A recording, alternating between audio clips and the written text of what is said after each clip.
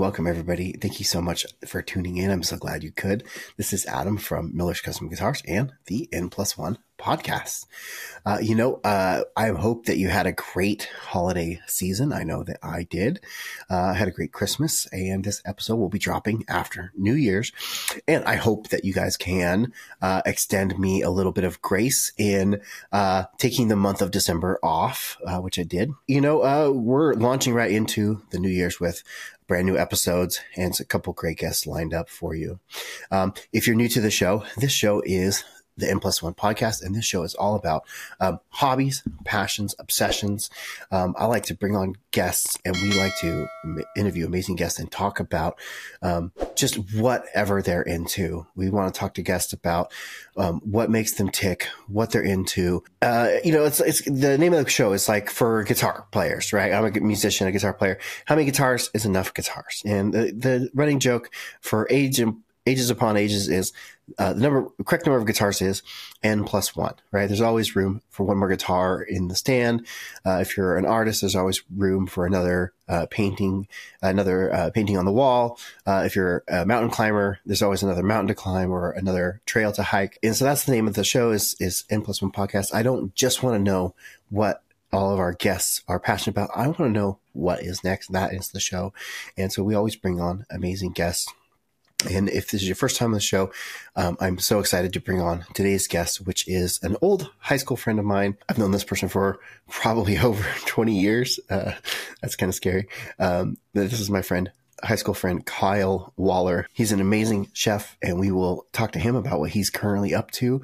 And I've been wanting to talk to a chef for a long time. So we'll hear all about that in just a minute. And then we will find out about that. So without further ado, we will get into the episode and we will talk to Kyle. So Kyle, welcome so much. This is Kyle Waller, who I have known for at least probably 20 years, dude. Can you believe it's been that much? Desiree and I have been married 18 years. I remember, I know it's been that long. It's probably been more like 25 years because I'm 42.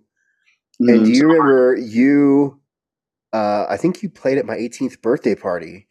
Remember you guys opened for Prosper? Do you remember that over at, don't you remember that? Was it Hanyak? It wasn't Hanyak. It was the one that it was, I don't know. The one with Tim Dalrymple? No, it wasn't. Maybe it wasn't you, but it was back it was pretty far. It was pretty back there. I don't know. Whatever. But anyway, we've known each other going back to high school. Yeah. That was a long time ago. Welcome to the show. Thank you. You threw me off mentioning Tim. I should have him on the show. He's amazing. He's an amazing musician. Yeah, he is. Writer. I should have him on the show. But thank you for coming on the show. And I wanted to talk to you because you have, in high school, you were a rock musician, but you spent basically your entire career in the professional kitchen as a chef and a barista and, a pastry chef. And I just wanted to talk to you about that. I consider myself a pretty talented cook. I can cook some pretty delicious things. We made tamales for Christmas. They turned out delicious. You guys will have to excuse me. I'm fighting a little head cold right now. I made tamales for Christmas and they turned out really delicious. But like I'm not a chef. I'm not a cook. I'm more of a cook than a chef. But Kyle here is professionally trained. He's the real deal. So Kyle, why don't you tell us a little bit about what your current role is and what you do there, and then after that, I'll have some follow-up questions and how you got there. Sure. So right now I work for a hospitality company called Plants and Animals, and we're here in Burien, Washington, which is just about 15 minutes southwest of Seattle proper.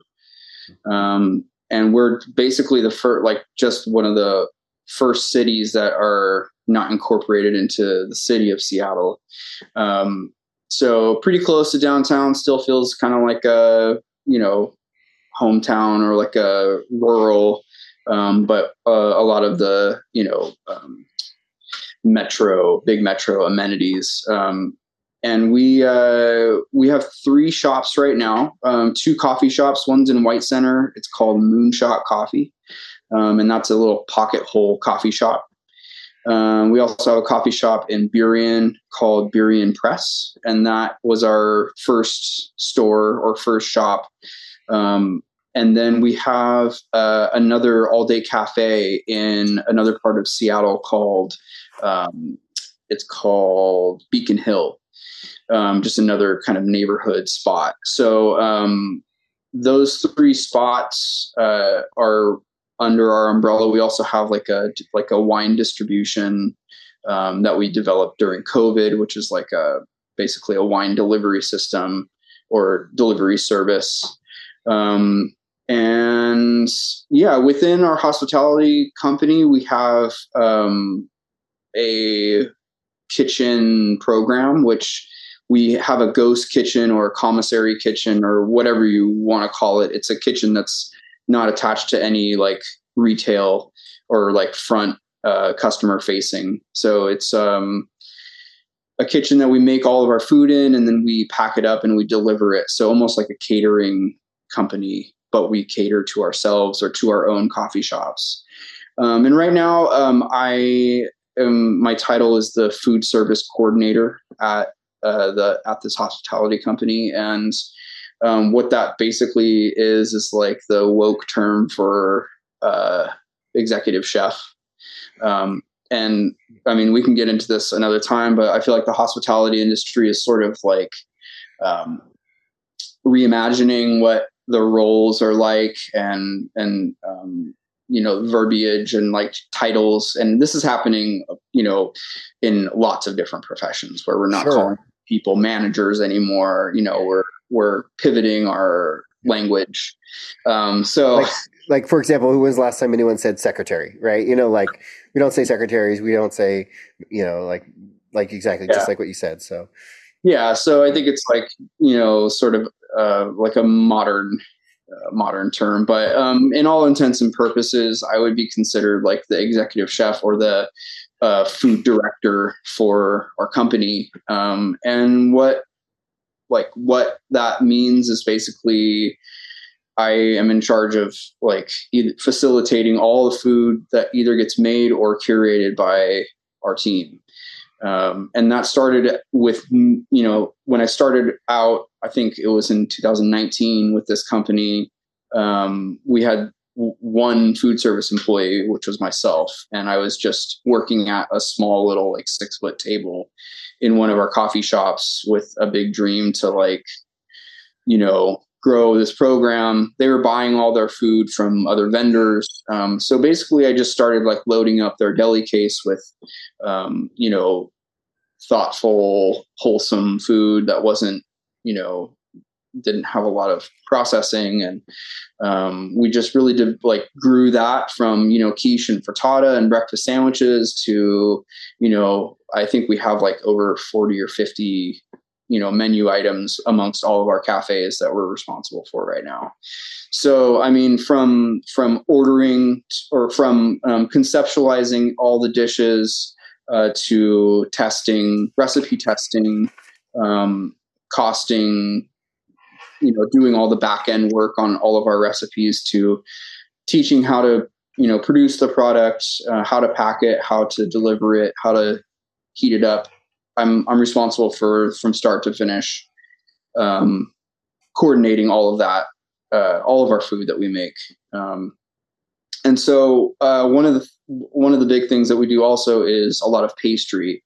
We've developed, I think like 8 or 9 signature cookies. We either bake those off ourselves or we. I think I kicked the cord on my phone or my camera. Oh, bummer. And gosh, this is just. Oh, I think my camera might have gotten too hot and switched over. Wow, this is just wonderful today. That's okay. We're making it work. Go to the webcam. Oh, guys, everyone's gonna see the lie.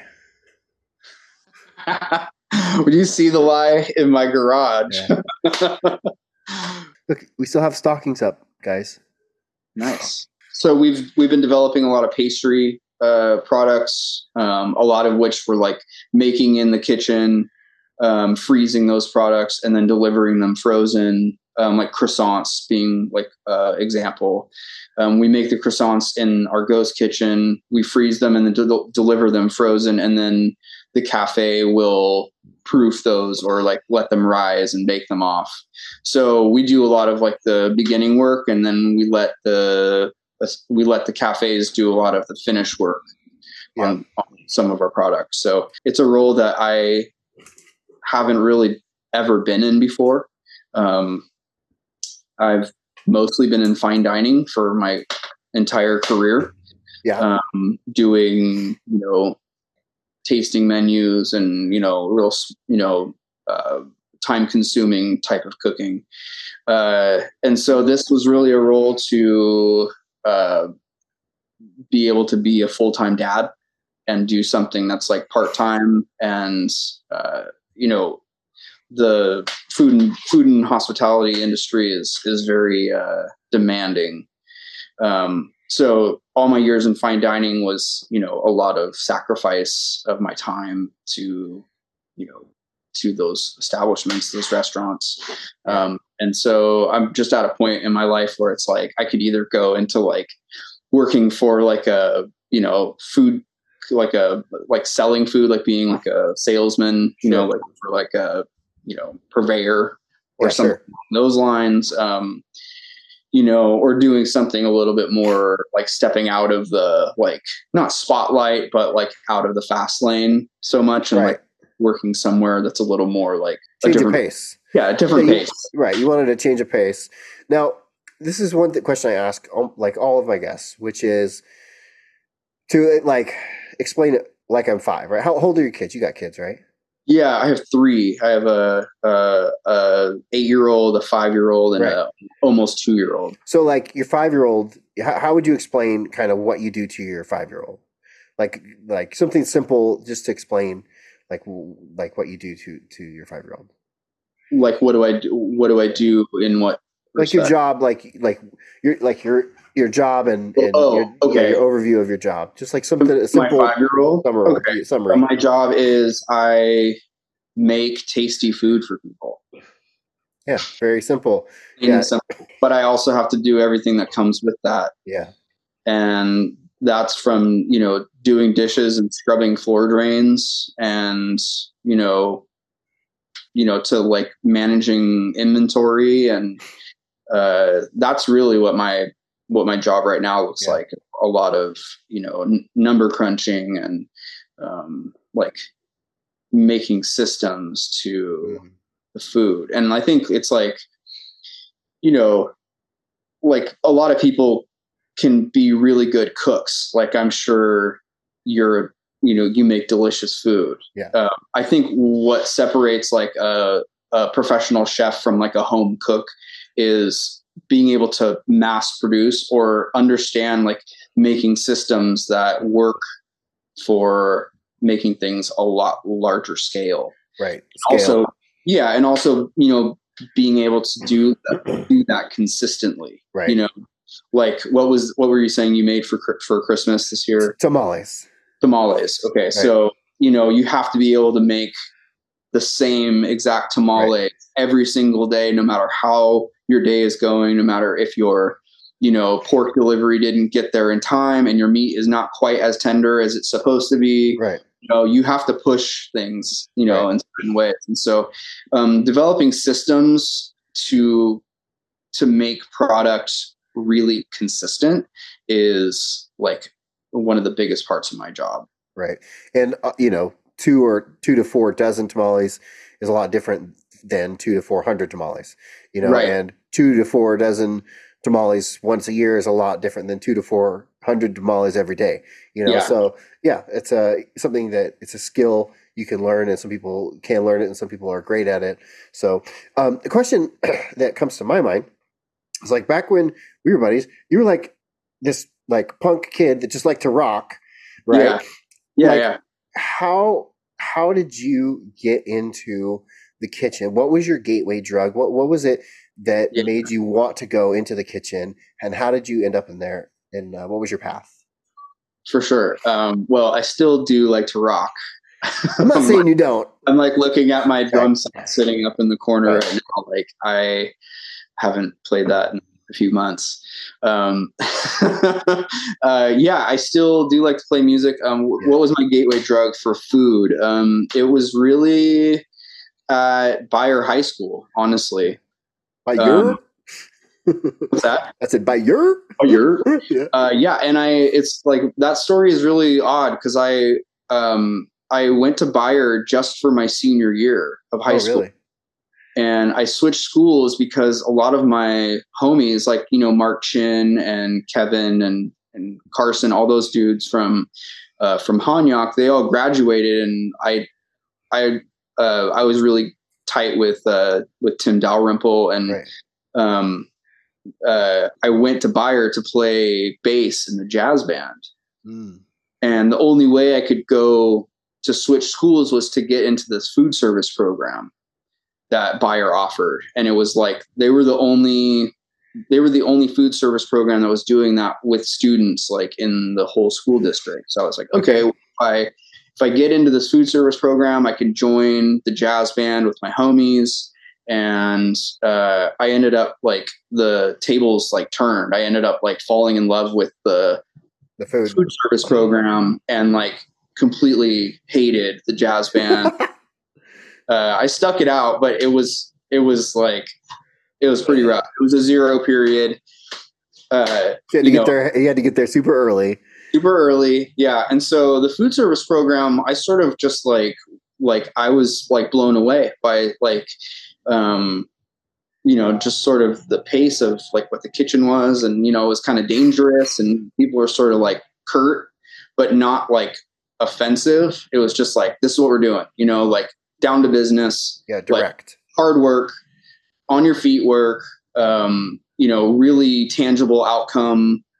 And yeah, it felt good. If like, I remember, like signing up that senior year to go in like extracurricular and make like, I don't even know how many pies we made, but it was like a huge pie bake off that they did every year. And it was just like hundreds of pies. And I remember like learning how to line a pie tin for the first time and sort of just like being like mesmerized with like the repetition and the assembly line and like the way that they functioned. And so I really got hooked into cooking and, into discovering things. And something else that really like fueled this like passion was I grew up like eating some really boring cuisine. And my parents, especially my dad, was like very, very like uninterested in anything like ethnic or like anything weird. And so he really stuck to like a really narrow minded sort of food wise, even vegetables. He was just like a steamed cauliflower, steamed broccoli, and that's pretty much it. Sure. So, like I started discovering like taco trucks and like pho and, like banh mi sandwiches and Middle Eastern food. Sure. And I just became like really addicted to flavor and just like what I just hadn't experienced any of these foods before. And so it really became this sort of obsession of like, I just really got seduced by, food culture and kitchen culture. And it was right around the time when the Food Network was starting to kind of gain some steam. And like there was these like chefs that were on TV, like, Bobby Flay and those all those people were just starting to like kind of become popular. And I remember reading this book.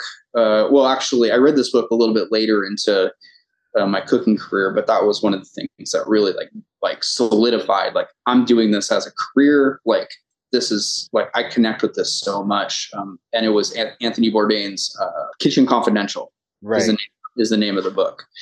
And it's like, it just kind of talks about like the underbelly of like the food industry in New York City. And, it's a little bit like gruff and grimy. There's just something, I don't know. It wasn't like the dysfunctionality that I was attracted to. I really, really connected with the food and the techniques and plating food and, Yeah. getting like the reaction that I would get from people that would eat something that I created, and really getting to connect with someone on a much more like primitive like level of like just like nourishing you. Yeah. For some reason, like just really connected with me. So Nice. And you went to culinary school, is that correct? I did, yeah. But before I went to culinary school, my first kitchen job was at the fruit yard. Okay. Do you know the fruit yard? Yeah, over in Ceres or whatever, or on Hatch Road. Yeah, yeah, Yeah, yeah. my parents live. My in-laws live in Houston, so we drive right past it every time. So Yeah. yeah, So I yeah, worked in that kitchen doing like the buffet, like Tuesday night buffet and Sunday brunch, and I just learned how to like little things. They didn't let me on the line to cook or plate anything, but I got to run food like back and forth through the buffet and like kind of, did a little bit of chopping and stuff here and there. And that was my first like for real kitchen job. And then I got this really random opportunity to move onto this boat that was in Long Beach. And it was through this like I went on this missions trip with Calvary Chapel, okay, and it was this like traveling music performance. okay, And like we went all through like LA, and like we even performed at like Adventureland, what's California Adventure. And it was this like traveling show, and we were like at Magic Mountain, and I ran into a friend of mine, and he's like, yeah, I'm working on this boat in Long Beach. And he's like, we're looking for a cook right now. Like one of our cooks just like totally bailed on us or something. And so I was like really sort of looking for some sort of change. I didn't really have any like ties to Modesto. yeah, And so, I had this interview like at Magic Mountain on the phone with the captain of this boat. And it was just this really random, like, connection that sort of felt like really like it was going to be cool. And it was really, really cool. So I worked on that boat, and that was the first like time that I was like seriously in charge of some food, or like I was working with another person, but it was the two of us. And it turns out that this boat is like it's like science camp on a boat. So we would bring on, 100 to 150 people that would stay on the boat for 3, 4, 5 days. And we would take them to Catalina Island and back. And they would do all sorts of like science camp and like learning and like, activities and stuff that kind of went along with like marine biology. And we were in charge, myself and another person, of feeding these people like 3 meals a day. So it was like a lot of planning went into it, because we had to like load up all of our stuff and then go out for like 5 days and come back. And we had to make sure we had enough food for, quite a lot of people. yeah, And it was a really quirky situation, because it was like, I mean, you're cooking on a boat. We weren't like in massive seas for most of the trips, but at certain points we were cooking while it was like, we were in some heavy ocean. yeah, And so it was a year and a half of working on this boat that kind of went all over. We went in the wintertime. It's a little too cold to do what they did in California. So they went to Hawaii, and they did the same sort of thing in Hawaii with some schools there. that's And we crazy. had like some ties over there. So I actually went to Hawaii, and I got to like, go to all the islands. We even took this research trip all the way up to Midway. or like near Midway, which was wild. And it was, have you heard of the group NOAA? No.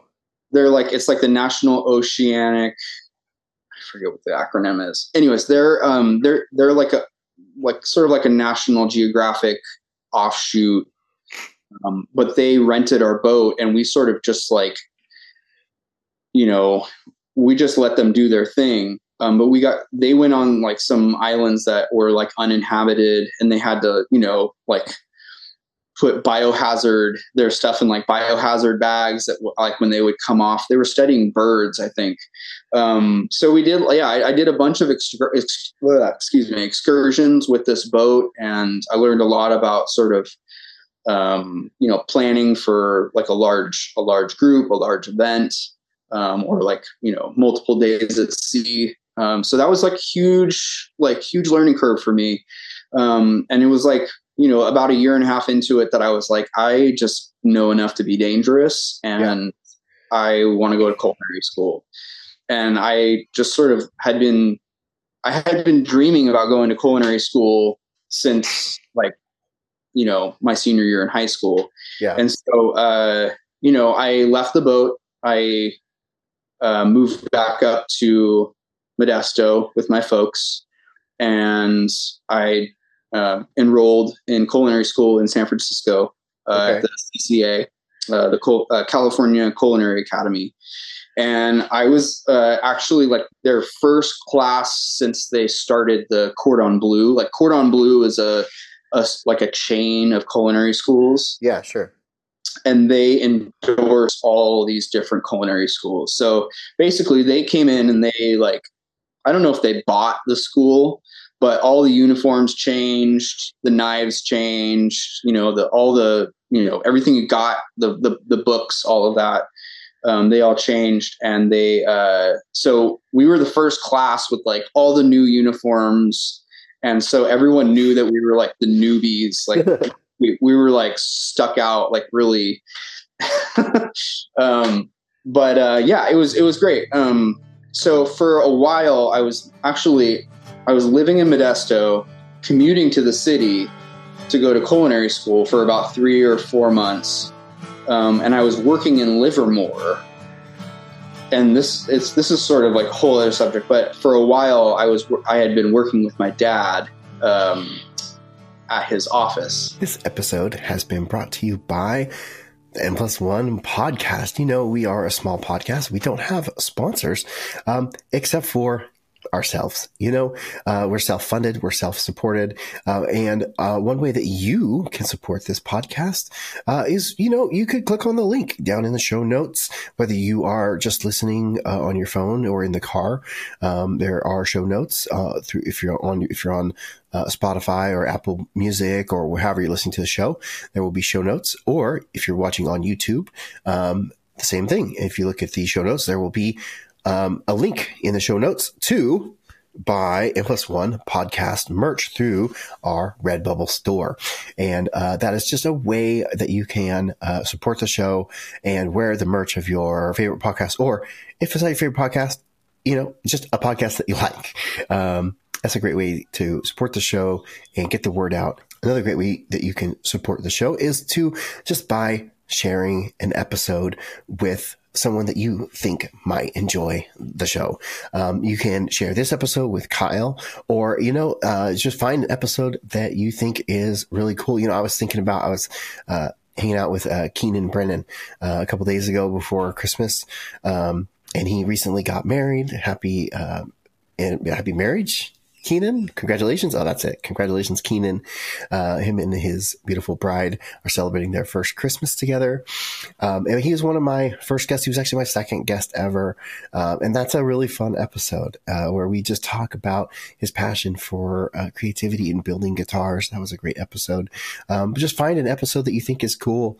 I talked to Kyla Myers about running a youth community theater and her passion and how she got into that. That's a really fun episode. There's so many great episodes. We've been doing this for about a year, about 15 months 15, 16 months, there are 36 full interview episodes. I've been looking at it. So yeah, find an episode, share it with someone. That's a great way to support the show. The last thing you can do is to join the Facebook group. Yes, we have a Facebook group where you can come on, be part of the Facebook group. And it's not just me promoting the show. It's also trying to be interactive, finding, I almost always post additional content from the episodes. If there's photos, if there's comments. And then I also try to stimulate interaction. What are the guests you want to see? What are the things you're working on? That's a great way to interact with the show, and you can find a link to that in the show notes. Anyway, we will get you back to the show. Hope you're liking it. Guys, you're going to have to forgive us for some technical difficulties. It's just how it goes sometimes. This whole recording has been technical difficulties, but that happens sometimes. I'm just really grateful to get Kyle on, and this has been a good conversation. But you're talking about you were in you're in culinary school. One of the questions I had about culinary school is, what training does culinary school give you that just on-the-job training doesn't give you? You know, like if you just go and work in kitchens, you're going to learn so much. I've known great chefs and great cooks that have just worked in kitchens their whole life. What's the difference going to culinary school? So you're going to learn a lot of classic French technique in culinary school. That's really the foundation. So the first class, you're learning classic French knife work, classic French stock making, sauce making. You learn your mother sauces. You learn, all the basics of French cuisine. Different terms for different specific like cuts and, different techniques. You are exposed to like that, like French traditional cooking. And I feel like a lot of backbone is like built from that. And a lot of cuisines are rooted in that. If you take something like, Thai food or Vietnamese food, it has a lot of like French background to it. Sure. And so, you go through a lot of different classes in culinary school. From the first is like basic skills class. You're learning how to make stocks and sauces. And there's actually a great book called The Making of a Chef, written by Michael Roman. And it is basically, the whole book talks about, he went through culinary school and writes about it. It's a full book all about culinary school. So Sure. If you're ever curious about it, it's a pretty cheap way to learn what exactly you're getting into and pick up some little tips here and there.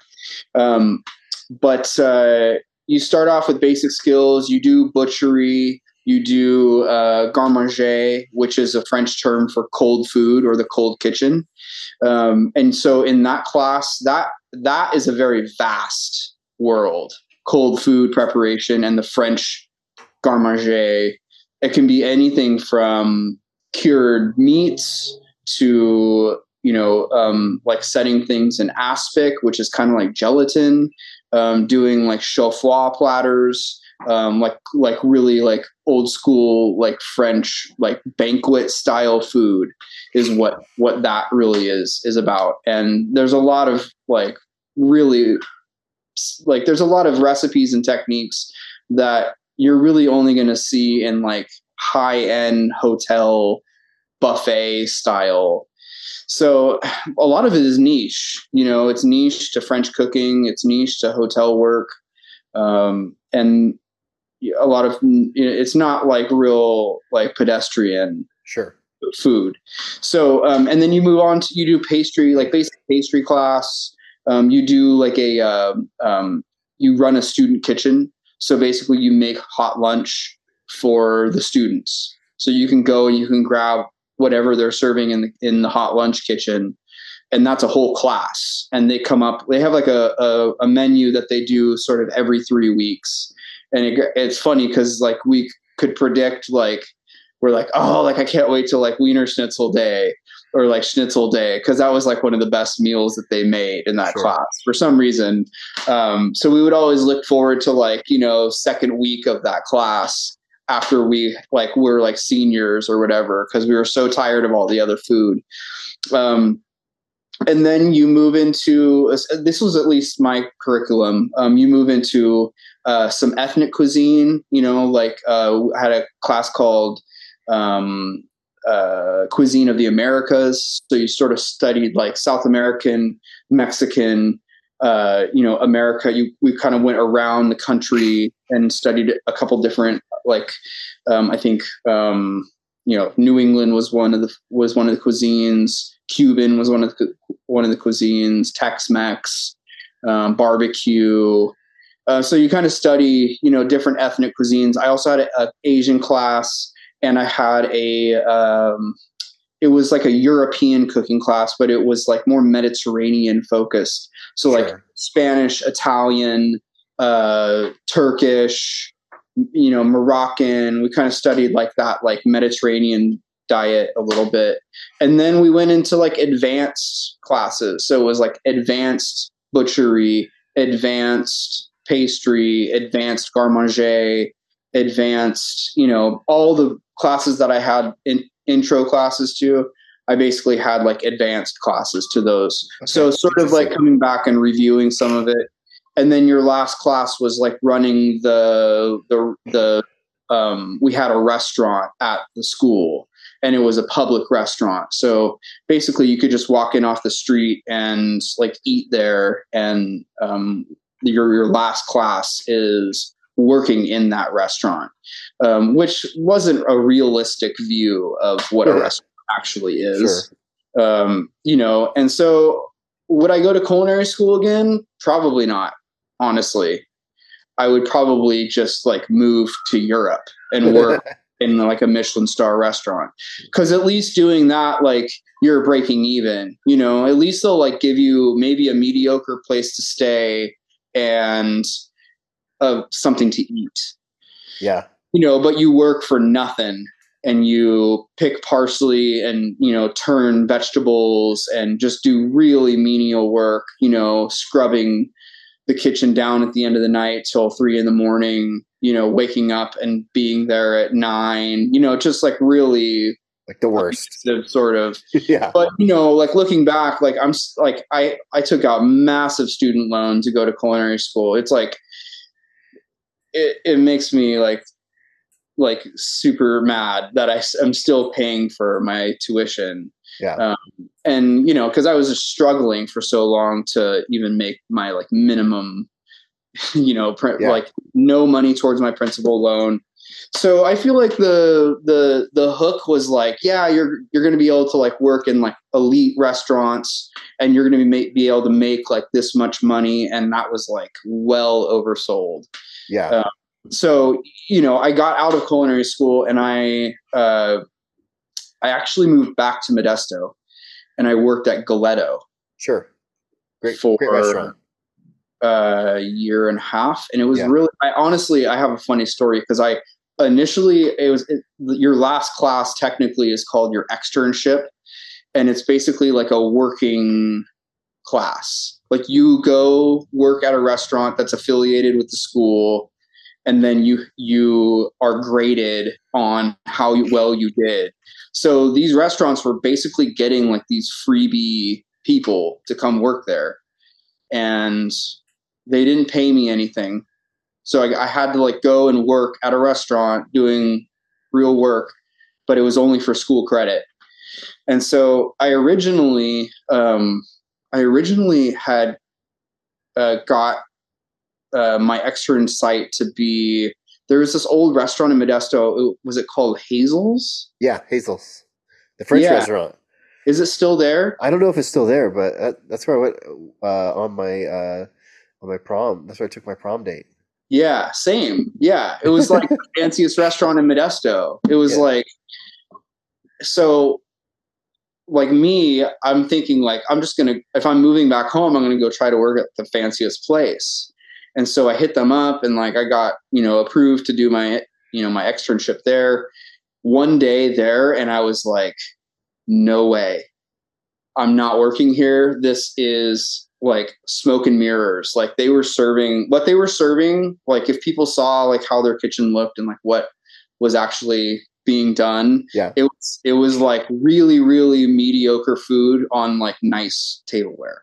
Yeah. And it was like maybe like the service was fancy, but the food was not highbrow. Yeah. And so, and I knew like walking into that place, I was like, this is not the place. This is not the thing, man. Yeah. And so I had a backup plan. I talked to John Serlo was the chef at Galeto, and I had asked him if like he would be like a backup plan. And so, and he gave me major grief about it. But he was like, yeah, you can do your externship here. And so like the vast difference between Galeto and Hazel's was like mind blowing. Like Galeto honestly is the best set up kitchen that I've ever worked at. Yeah. I mean, it's a immaculate, beautifully laid out kitchen. Yeah. And like, if I could have a dream kitchen, it would probably be that place. Like that place is, they put so much money into that place. Yeah. It's probably a $5 million kitchen. Oh, wow. Maybe not then, but like now. Now it would be. Now it would be maybe more. Yeah. I mean, they had all the bells and whistles. They had it was super, super nice. And so, yeah, I was super stoked to work there. I learned a lot from John. He was not a nice person to work for.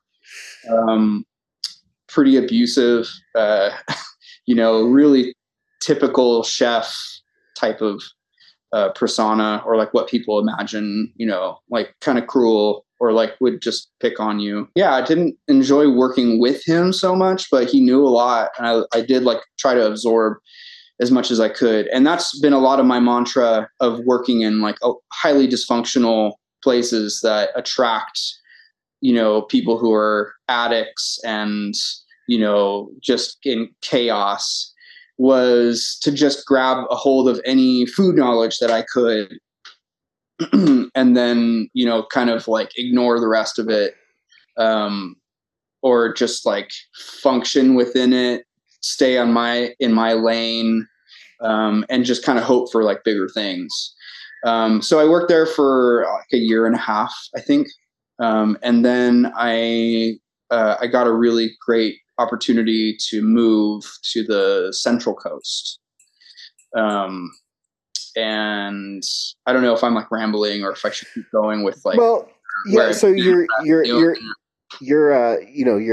path is really interesting, but I kind of want to move on to some of the questions, because you mentioned like your old boss, who is kind of that, what we might consider like the stereotypical like angry like chef maybe. Sure. And then you also mentioned addiction, which like kitchens are like, they have a stereotype of attracting people that have problems with addiction, in the kitchen. In your 20 plus years or whatever in the kitchen, what are some maybe misconceptions that you've come across? Maybe things that people say or hear about working in a kitchen that you found to be not true. Things that are not true about the kitchen. I think like the kitchen is really like a really like close knit like group of people. So even if people think that it's this like big pressure, a lot of times like it can be really fun, because you get to be who you want to be with these people. You can be 100% yourself, and a lot of times, it's almost like there's so much team building within that, trying to overcome adversity, or, a lot of times like the team will rally even if the leader of the team is highly dysfunctional. And so I guess I'm trying to think of things that people say about restaurant or hospitality culture that aren't actually true. I think it's not always just like haywire and like pots and pans being thrown. It can get to a really, really intense level. Yeah. But that's only when the business is at a really, really intense level. Like if you're pushing the envelope on how much you're trying to produce, if like a very, very busy night, can really bring out a lot of flaws in systems and push a lot of, stretch a lot of places that, like on a slow night, it can be like a totally different scenario. But you can really see some of the places that people can crack. And so I think that ultimately, kitchens are a place that people feel like they could be who they want to be, and they're not being judged by, a lot of times they're not being seen by the public. So, it's a comfortable place. And it's a lot of times it can be really, really zen, and not be constantly haywire. So I think people see it as this like high stress 100% of the time sort of job. And, there's a lot of moments that are just like really peaceful where you're just like, all you're doing is just like this really, really mundane, motion of like, like cleaning artichokes or something, where it's just like, you got this mountain that you have to do and you have to get through all of them. And then, you're going to be there for like an hour and a half, and you're just like, gabbing with somebody else in the kitchen. So a lot of times it's a lot of like therapeutic, like conversations and, like arguing over music, right. or, so there's so much good, like therapy that happens in kitchens. Yeah.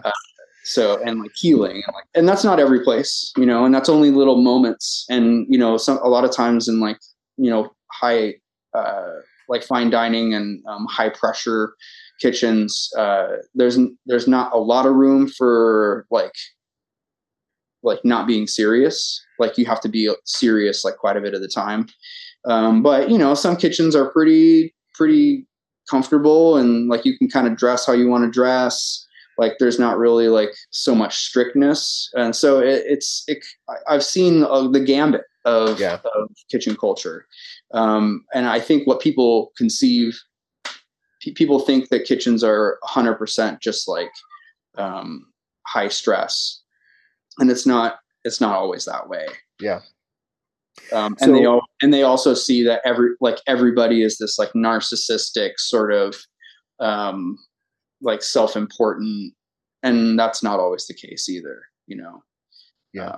I think so. A lot of like what like kitchen culture has been dramatized to be this thing that's like, I don't know. There's like shows like The Bear. I don't know if you watched that show. I haven't seen it yet, but I've heard about it. Yeah. So it portrays, kitchen culture in Chicago as, sort of what I'm talking about, this like, toxic, dysfunctional, like completely like absorbing, like self-absorbing, like industry. And I don't know, I'm kind of protective of like what, like there's not a lot like of people who know or who have put in the time into cooking professionally to understand that like we want to protect what we have. And also like we're trying to grow into being more, kinder to ourselves, and trying to give ourselves more work-life balance, and trying to like, at least I am trying to have the best of both worlds. Right.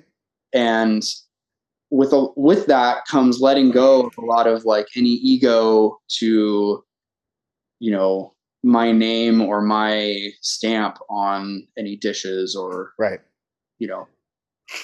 things that we do within, so like now, we make things a lot more lateral, and I try to delegate a lot of things to people. Right. And try to ask a lot of opinions about stuff before Yeah. we move forward. So trying to collaborate with people, Yep. That leads me right into my next question, which is, you mentioned that people that work in the kitchen a lot of times don't have a great work-life balance, right? Because sometimes kitchens have kind of crazy hours. Sometimes Mhm. they're in early, sometimes they're working late, depends on what the hours of the kitchen are. And a lot of times, there's not a lot of name recognition. Maybe the chef has their name recognized, and a lot of times no one else does. Sometimes the chef doesn't even get recognized. Right.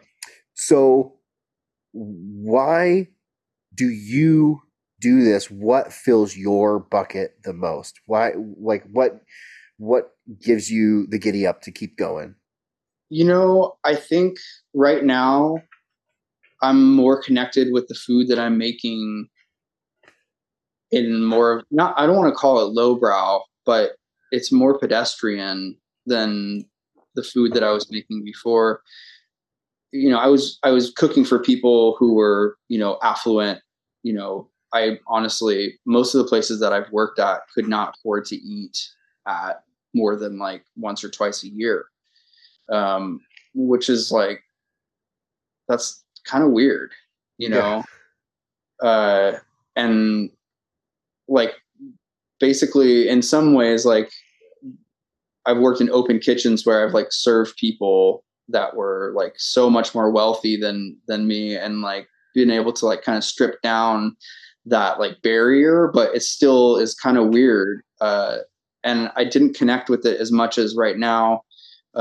Really what fills my bucket is uh, just really like giving some people like something that they can count on being delicious and like, made with love and wholesome ingredients, and just building like some trust with people that like they can get something affordable that's like good for their body, good for their mouth.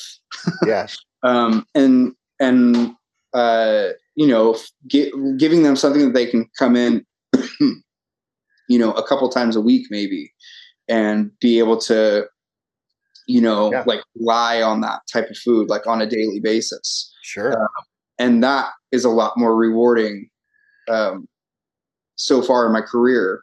yeah, I feel like that's been the like the most rewarding. But yeah, like really, I think in fine dining you get a lot of joy out of making the plates, look the way that they look. The presentation of the food is really, it's fun. It's like putting together, sort of not a piece of art, but in a way it's like it can be beautiful to look at, definitely, if it's done right. Not only that, but like if all the food that's being put on that plate are like cooked exactly the way that they're supposed to be cooked, and they look like perfect. And sometimes there's like moments where like everything that you make that night was just so perfect, and it felt like that one service was just like the most outstanding you've had, like, and so trying to like repeat that process, it's like people who make baguettes, they have this sort of mantra of like, you can never make a perfect baguette, yeah, and even though they're turning out like, you know, amazing bread, every single day, they're they highly criticize themselves and their products, and are constantly looking at the flaws, and that like strive for like perfection. It just like it hits a spot for me. for Um, for sure, so I there's a lot of commonality with like producing music or writing music, where you sometimes you just feel like it's on, like, or you're like in, like just like an awesome moment. And there's moments like that in kitchen work too. There can be like a lot of adrenaline, especially in like line work, where there's this like mounting pressure of like, you have all this food to prepare. It's got to be prepared so precise and timely, and it's got to be synchronized with, it's like playing in a band almost. Everyone's got to be, it's like playing like math rock, right? Like everybody's got to be like dialed and like hitting, like, like remembering every single part. And, like I listen to like, like some like math metal, and it boggles my mind, like how do they keep their songs in order? Right. And, blows my mind. I think that there's a level of that in line cooking where you just get into a dance with the people around you, and you just understand like what they're going to do, and they're getting ready on this, and you're looking over there, and you can kind of understand the rhythm of the kitchen, and that person's going on that, and there becomes this like orchestrated sort of movement, and it's beautiful. It can go so wrong also, like one thing getting sent to the wrong table can derail that. Mess up everything. I guess that used to fill my bucket a lot more. Now I don't have a lot of that. There's a little bit, but I get to be a dad and have a really flexible schedule. So, So, do you have in your career, maybe you look back and you think of one thing that is like your ultimate favorite moment or a best moment, or you just look back and be like, man, that was like so cool that this one thing happened, or that maybe an event you planned, or I don't know, something really cool that happened. Sure. I mean, I've done like so many different like cool dinner parties, and like the amount of like different menus that I've prepared with other people, and like each one is like unique and sort of special. I guess like one that stands out, I actually worked up in Oakhurst for a while at a place called Erna's Elderberry House. Really swanky, like Austrian cuisine, or German Austrian. And Erna was the owner, and she is Austrian.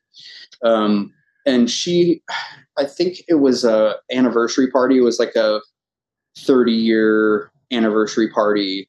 And we made this cake that was, it got entered into a contest for, there's a company that's like, they basically are like a luxury endorsement. So they endorse different properties. They're called Relais and Chateau, and they sort of, were part of that hotel and restaurant. And so it was part of their whole company-wide anniversary, and it sort of coincided with the specific our property anniversary. Either way, it was this cake contest among like,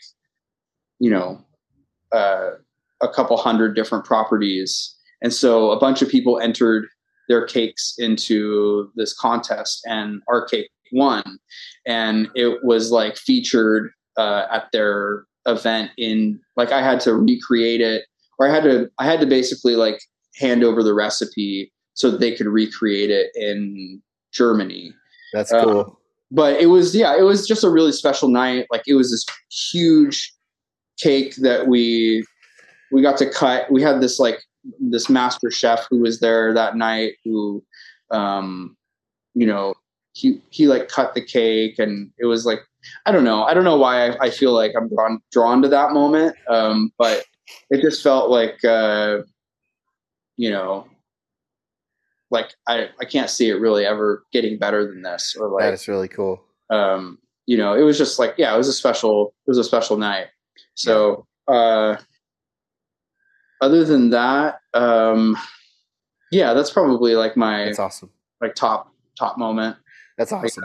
So we have a segment on the show where, if there's a way to do it we like to invite the guests to do their topic together with us, if it's possible, on the internet to do the topic. If you have something in mind, we can do that. If not, I have a cooking question I want to throw at you. Okay. Okay. I have never been able to cook white rice perfectly twice in a row. I've cooked white rice. We love white rice. I've made perfect white rice many times, but never 2 times in a row. I do it the same way every time. Yeah. But what's the method? So, we'll take white rice, we'll rinse it in a colander or whatever until the water runs clear. And then we'll do, like, if it's doing 2 cups of white rice, we'll do like maybe 3 cups of water and put it in there, a little pinch of salt or whatever, and we'll bring it up to a simmer or whatever, a boil or whatever, and then put the lid on, and we'll do it medium heat for 10 minutes, and then all the way to low for another 10 minutes. And I've done it like that every time. Sometimes it's perfect, and most of the time, and then the other times it's not. What does it look like when it fails? It's like gummy or wet, or it's like, or sometimes it's crunchy. Like, what type of rice is it? We recently switched over and decided to go 100% jasmine rice because we like that the best. Yeah. So long grain white rice. Yeah. My method is to rinse the rice. I usually measure like 2 cups of white rice, rinse the rice, rinse it until it's clear. And then I put it with, like, if I'm doing 2 cups, I do like 1 3/4 times water. And pinch of salt, bring it up to a boil, turn it to low immediately, cover it, make sure your lid is airtight or like doesn't have any like hole. Okay. Because you want it to steam. You don't want to lose any water. If you're losing water, that could be an inconsistency. So like if your lid is ajar and like more steam comes out, and then, but my favorite way is to make pilaf with long grain rice. And that's basically just cooking it in the raw rice in a little bit of butter before you add the liquid. Yeah. And that's probably like the easiest way to make rice, is just like about a tablespoon of butter, a cup of rice, saute the rice kernels in the butter for about 5 minutes on low, and then add a 1 3/4 of liquid, usually like chicken stock and some salt. And same thing, bring it up to a boil, turn it to low, and cover it. Yeah. That's how I make rice. But I mean, there's so many different, another very, very easy way to make rice is to cook it like pasta. Okay. Is it like boil it? Like literally boil it? Literally boil it in a large amount of water. I've never heard of this. And then you can just strain it. Basically, you can taste it. Like, this is how I cook brown rice, because brown rice takes a lot longer to cook. Yeah. Usually, like, I end up adding more liquid, or it's like the liquid to the ratio is hard to understand. So I bring a large amount of water to a boil, and then I add my rice, and I cook it until it's the doneness that I like. Yeah. And then I remove it from the water and let it just like cool. Okay. All right, so we're up against the time here. So let's ask you the name of the show, which is N+1. What is on the horizon for you in your journey? What are you looking forward to? What is N+1 for you? We're opening up another cafe in like Seattle proper in the next few months. So I'm looking forward to that. That's it's going to be more like a flagship spot for us. Oh, nice. So that's awesome. Okay, before we get out of here, how can people find you if they're visiting Seattle? Where can people eat your food? Where can people find you? Sure. I don't know if you can find me. I mean, I know you don't use social very much. It was kind of hard for me to track you down, but I lay pretty low. But I mean, you can go by the cafes, Beery and Press, Moonshot, or Fable are the 3 cafes. Nice. And we'll put a link in the show notes for those things. You guys can find them there. But before you go, I'm going to ask you the 2 silly questions and we'll get you out of here. Which is, the first question is, I want you to say a quick sentence or 2 and casually drop the name of the most famous person you've ever met. And I don't know, you might have served some famous people. I don't know.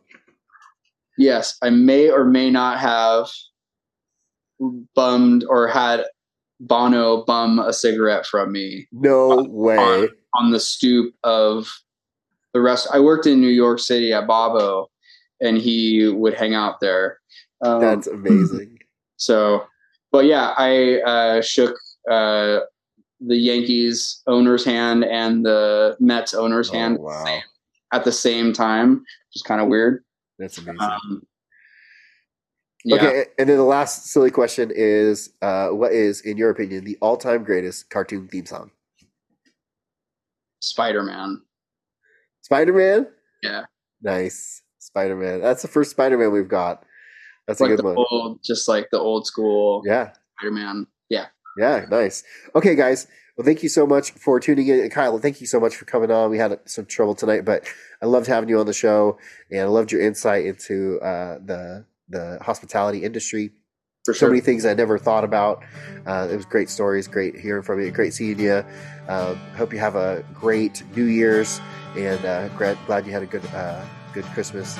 And so the rest of everybody, thanks for tuning in. And until next time, everybody, don't be a jerk.